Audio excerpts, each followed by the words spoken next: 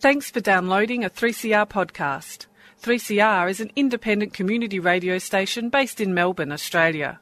We need your financial support to keep going. Go to www.3cr.org.au for more information and to donate online.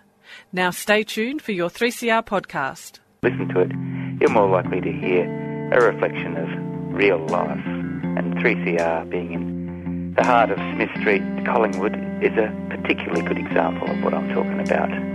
If you'd like to subscribe, the number is 9419 8377. You've been listening to the sand. You could never understand. Feel the fortune flowing. You know it isn't stuck. The heritage of the horse is uncanny. Though adopted from nature, the horse was suited to urbanism of the most refined character. The car, which was bred by industry, is fatal to urbanism, causing sprawl and freeways. Gratefully, the silent industrial successor to the horse, the pushbike, maintains its resistance to the automotive kingdom and still champions the legacy of the horse.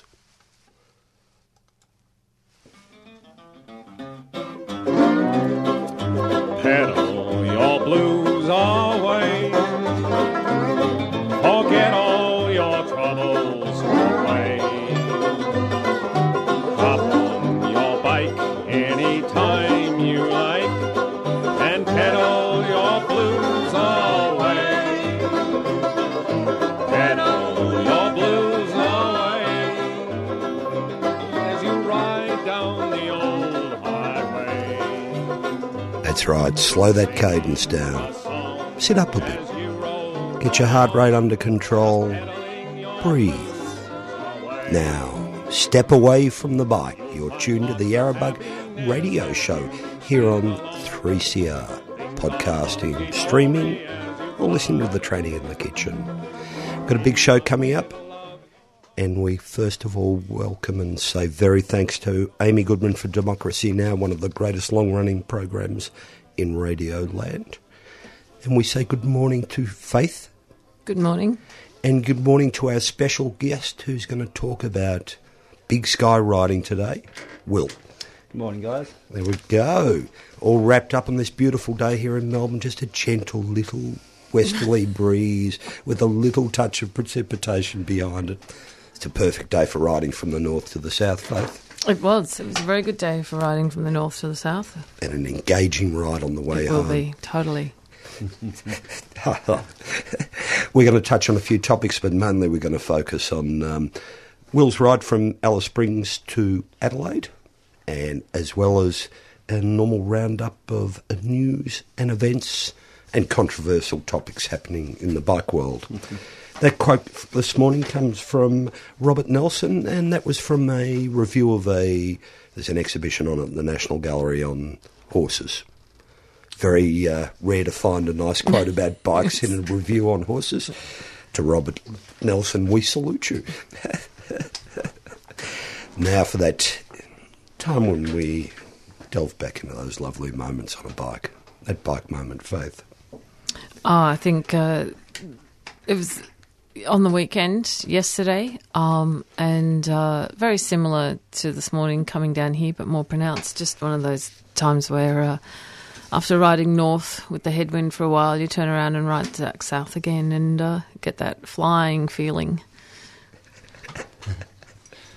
Very nice. Very nice. Will, you must be full of bike moments. Well, I thought I'd better draw on my recent trip down from Alice. And so I rode out of Alice Springs pre-dawn on the first day. Hit the dirt road about 20k south, heading out past Alice Springs Airport.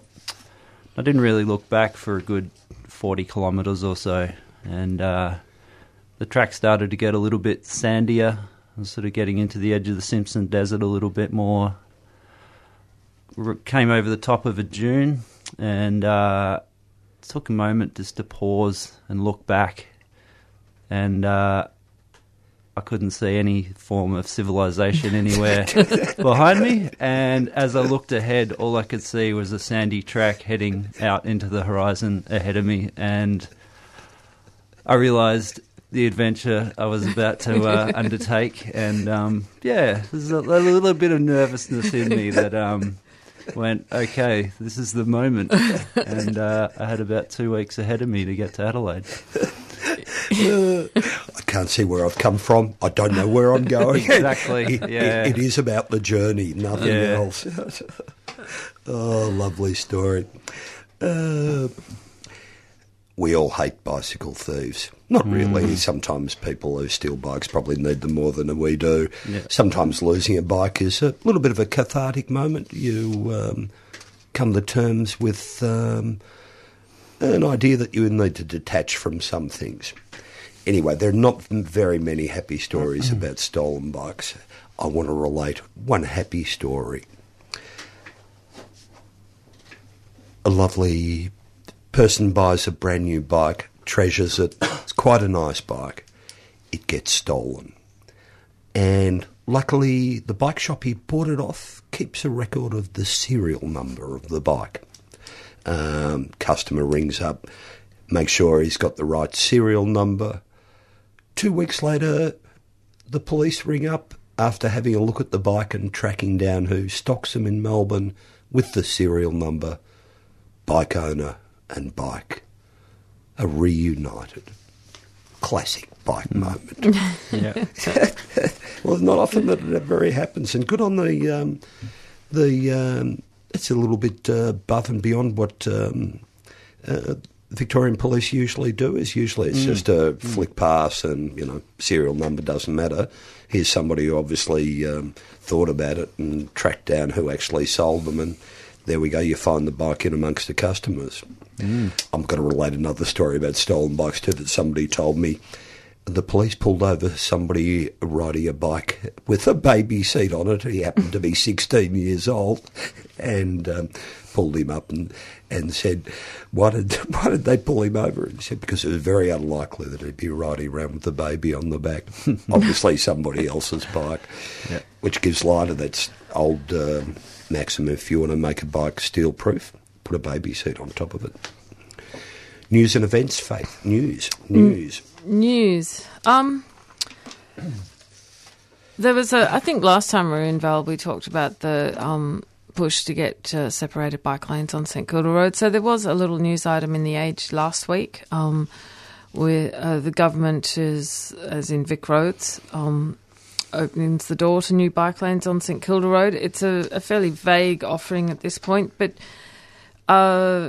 Vic Roads say they will build 5 kilometres of separated bike lanes along St Kilda Road to protect cyclists from motor traffic and parked cars if a study they are conducting finds that it won't cause severe traffic congestion, which I don't think it will, since it's mainly about removing parking.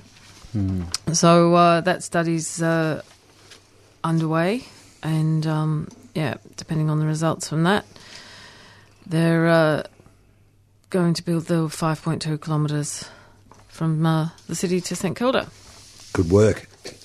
The clock starts ticking now. I hope I'm alive when it gets finished. If you've been watching the Vuelta, it's turned into a fantastic race, actually. Chris Froome had to retire during the week. Jonathan Rodriguez won the stage last night. The important thing is there's a great stage coming up tonight. There's about 6 climbs in it. It's a long stage, probably the major stage of the whole race. So if you want to sit up at night, be very well worth listening. And just before forget, if you're sitting alone and have nothing to do at home and you like reading things about bicycles and people, we made a reference, I think, Faith, you might have been away. The anniversary of the discovery of LSD happened some stage during the year, and so we talked about Albert Hoffman and his famous ride from Basel home on his bicycle under the influence of the new drug. There's a wonderful article written by Will Self that you'll find on the web that recreates the ride from the laboratories through Basel. Wonderful read, if you get a chance. There is also a very beautiful little animation being made about that ride, which if you trawl through the archives on the Treadley website, that's one spot where you can find it, or Google around and you might find it somewhere else. I haven't seen it. I will be watching nice it. Little film. One other tiny piece of news, it's a very localised thing, but I thought worth mentioning. I discovered a community bike share the other day, which has been in the spot it is for quite a while, but is hidden by parked cars. If you're a regular rider on the Brunswick Shimmy, the corner of St Philip's Street and Glue Street in Brunswick, there's a couple of bikes leaning against a rack and a board attached to the fence, and it's a take a bike, bring it back. And someone has, since it started, donated another bike to it. So there's a nice little initiative. If you are ever bikeless one day, you don't have to go and steal one, you can borrow.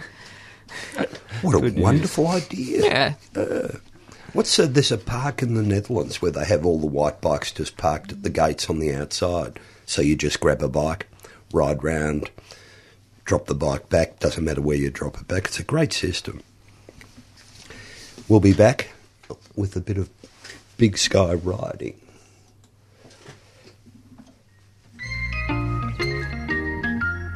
Promote your community event, be it a rally, meeting, fundraising gig, call out for entries or piece of agitprop on 3CR's online community calendar.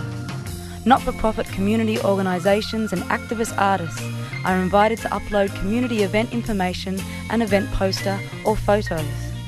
Go to 3cr.org.au and click on Add Your Community Event here on the right-hand column under Community Events. 3CR, spreading the seeds of dissent.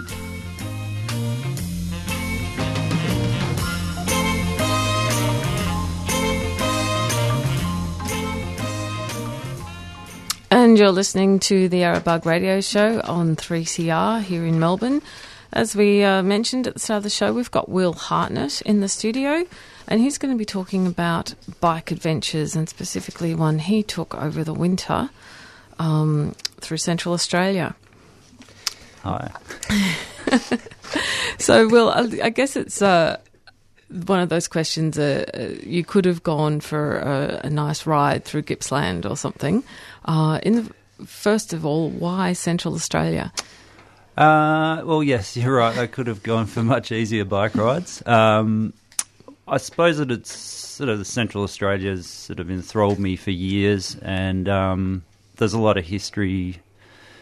A lot of explorers went into that region in the 1800s, and prior to that, it was sort of Aboriginal trade route. So a lot of history out there. I've spent a lot of time in South Australia, both living there and as a tour guide. So, yeah, there's a lot of interest in the area. And I'd driven down the Udnadatta track on several occasions, and I just thought, just to take it that little bit easier on a bike, take it a bit slower, see what's out there, because driving along anywhere at 110 kilometres an hour, you don't tend to see as much as on a push bike. So,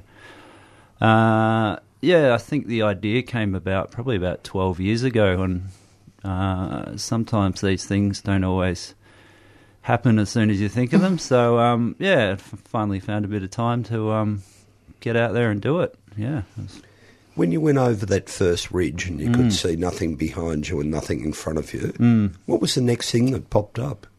There's a lot of sort of little mesa hills that, would have been formed in the last ice age. You got the Finke River out there, which is one of the most ancient rivers in the world. So that's definitely helped form the landscape. So there's definitely some hills out there, and it's not as flat and desert-like as one would imagine. So there's plenty to keep you entertained out there. Yeah. Now, let's get down to a couple of, physical things. How many Ks? 1,800 kilometres. Average per day? About 130 to 140. A day? Yeah. Jesus. Yeah. Were you on EPO or something? No, so I mean they were big days. Probably riding for 12 hours with a few hours breaks in there. Yeah. Got a fairly good headlight that runs off the dynamo, so there were some nice evenings when the wind calmed down a little bit, stopped blowing on my face, where I decided to sort of go for a nice 2 or 3 hour night ride. Yeah. Which was fantastic under the night sky, lots of stars. So, yeah, that was, some of my best moments, I think, of the trip were actually these little night rides. And was there more wildlife at night? I don't know. I couldn't really see it. Or hear it. Look, probably the most disappointing thing is, despite the fact that Australia has the most wild camels in the world, I didn't actually see any. So, early one morning, I was riding off the edge of Lake Eyre. I chased 2 dingoes for a while. I think they looked at me and thought, "Oh, what's going on here?" And I looked at them, going, "Oh, 2 wild dingoes. How's this going to go?" And they're pretty mangy and obviously kind of scared of this big bloke on a bike and ran off. And I happened to be riding the same direction of them, so gave him a bit of a chase for a while. And sorry. Are you riding on sand? A little bit. So, sort of up near Alice Springs, the road to Finke follows the Finke Desert Racetrack, which is a bit of an event they have every year, and a lot of that's quite sandy. So there was a good 90-kilometre section of quite sandy roads. The bike I had 3-inch wide tyres, so it sort of helped float on the sand a bit more. And other than that, there's sort of just sand blown onto the tracks, which are pretty rough and corrugated, but quite rideable. Much, dare I ask, many cars? Yeah, so I mean, the Oodnadatta track is the alternative route to the Stuart Highway and is pretty popular with 4-wheel drivers. Yeah. The tracks I took earlier on through to Finke and then following the old Garn railway route are fairly remote, and I was probably only seeing 1 to 3 cars a day for that first couple of days. And then beyond that, Oodnadatta track's fairly busy. Tell me, just to get back to the equipment side of it, how much water did you have to carry? About 10 litres. So that got me around about 200 kilometres, sort of day and a half's worth of riding.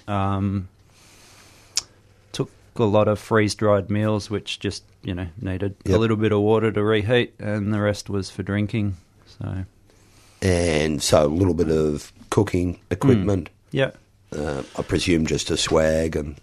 Yeah, just a roll-out little one-man tent. It was quite light, a sort of mid-weight sleeping bag. Being winter, it was a little chilly at night. So, and yeah, there's places to get food along the way. Oodnadatta, Maree, so a few spots out there. So this is a bit different to sort of touring where you slap on panniers front and rear. Your bike has no panniers on it. No. So that was, I suppose, one way of me reducing the amount of stuff I took so I could do some big days on the bike. Because essentially to pack with 4 panniers, you're going to end up with a lot of gear, and you're probably only going to be doing about 60 to 80 Ks a day. So everything gets exponentially heavier when you're doing slower days. So no panniers. Part of that was the idea that if I had to push the bike through the sand, that the panniers aren't going to get in the way of me being next to the bike. So, and apart from the big tyres, the big tyres are an essential part of it. Anything else that makes, somebody's listening and wants to do something like this, anything else apart from that they really need to focus on? You mentioned the power sort of thing, so you can still ride at night. Yeah. I think solar panels help as well. for charging any devices. I took a spot tracker, which allowed family and friends to check where I was along the way. I think my dad had quite a bit of fun looking at that every day, checking out where I was, and it gives a bit of security to those at home that are a little concerned as to how I'm progressing. So the dingo's got my will. yeah. Tell us about Lake Eyre. It must be a stunning place. Absolutely amazing. So that was probably the highlight. That was really the main goal, I suppose, was to get out onto the edge of Lake Eyre and ride around the edge of it. And I really wasn't sure how that was going to go. And I sort of told myself that if I got to William Creek and I was feeling pretty knackered, that I should probably not go out there. When I did get to William Creek, I was feeling pretty knackered. I'd been riding into headwinds for days, but I decided that, you can't let that get in the way, and I had enough food and water and resources to make it happen, so I just pushed myself that little bit further. Don't regret it for a minute. The evening I spent out on the lake, and then the ride around it in the morning as the sun came up was, out of this world. It's sort of the most amazing morning of bike riding I've probably ever experienced. So, a bike moment. The bike moment. Really, really happy that I pushed myself to get out and around the lake there. So. And it's... I know, it's the thing about big sky. If there's nothing from one horizon to the other, everything looks completely different. Yeah. And, I mean, even the 20 or 30 kilometres into Lake Eyre, I thought, next little rise, I'll see it. No, next one, no. And, it was 30 kilometres of just these tiny rolling hills before I actually saw the lake. And, standing on the lake at 10 p.m. at night with the stars around me, I sort of felt like I was standing on another planet, to be honest. So besides, the physical challenge of big days and carrying your gear and that, doing a trip like that, especially doing it by yourself out there, I mean, it's a lot more than the physical challenge, isn't it? Yeah, I mean, you've got to continue to push yourself to get further. I quite often do big days rides like this with a lot of friends, and you're kind of pushing each other, and you don't want to be the one who's last, so that sort of keeps you going and keeps the momentum of the day. But when you're on your own, I suppose it's you against the elements, and you got to continually push yourself forward to make the kilometres. And so there's a lot of mathematics going on in my head. At this current speed, I'm going to do this many entertained. Yeah, exactly. So, I'm not going to be home for dinner. Yeah. How long did it take you to recover physically? Look, not too long. I spent a good week in Adelaide afterwards, hanging out with my parents and eating their cupboards bare. And I suppose, the next few weeks after that, my legs felt powerful, but, 300 metres later, I'd feel the lactic acid build up and go, oh, okay. Yeah, the muscles are strong, but the rest of the body's telling me just to slow down a bit. Tell me, when you're riding along, do you actively... I know everybody does a little bit. I'm feeling good, but I need to actually just bring it back a little peg so I've got something left there all the time. Yeah, absolutely. I think I remember the day that I was riding to Oodnadatta from Hamilton Station. It was about 110 kilometres, but checking the BOM when I got back, the average wind speed that day was about 60 kilometres an hour in my face, and so I was not going terribly quickly. And, when you're riding into a headwind, the energy required increases and the water you need to drink increases, and so I was sort of having to manage the fact that I could run out of water, and so I just needed to peg it back a little bit so I could just keep sipping away and reach Oodnadatta with, a water bottle full of water as an emergency. Okay, and if anyone would like to check out some photos about your trip, they go up at commutercycles.com.au. Yeah, just in the news section, we've put a little blog post up there with some photos from the trip, and in the process of writing a little story about it, so you'll be able to read a little bit more about it up there as well. And we'll put a couple of little photos up on the podcast. And if you're thinking of doing one of these rides, as Will said, you need about 12 years planning to get it organised and get your stuff. And to be good at maths. Good at maths. Yeah. And actually, I think probably doing it alone would be better than doing it with somebody else, I would imagine. Yeah, I think there was an element of just being able to sort of set my own pace and rhythm every day I really liked. Because, I think some of my friends are a little bit better at riding a bike than I am, and I always sort of feel like I'm just off the back. So, yeah, it was sort of nice to feel like I didn't have to keep up with the bunch or, wasn't waiting for anyone either. So. Have you got another one planned? Oh, everyone's asking me. I'm thinking a more leisurely ride with my partner in Europe again soon. I think that'll be probably the next little bike ride. Will, thanks very much for sharing. It's a great story. Thanks very much for sharing me. No, that's great. Events, Faith. There's not much on the list. Everyone's in that sort of, it's all about to happen, but it's not quite happening yet. On September the 23rd, which is a Wednesday, is the first of the Pump Day sessions at Essendon Fields. Mount Buller have brought down their pump track, and you'll be able to have a go at riding it. That's Wednesday the 23rd of September at Essendon Fields after 5:30. There's music, food, drinks, What's the whole shebang. Pump track? It's a... You want the technical description? It's a wobbly-looking track that you ride around. Oh, yeah. But it's got must have a look. those things. If you thought there was a connection between riding a bike and sailing a yacht, not many, but there is one coming up at the end of September.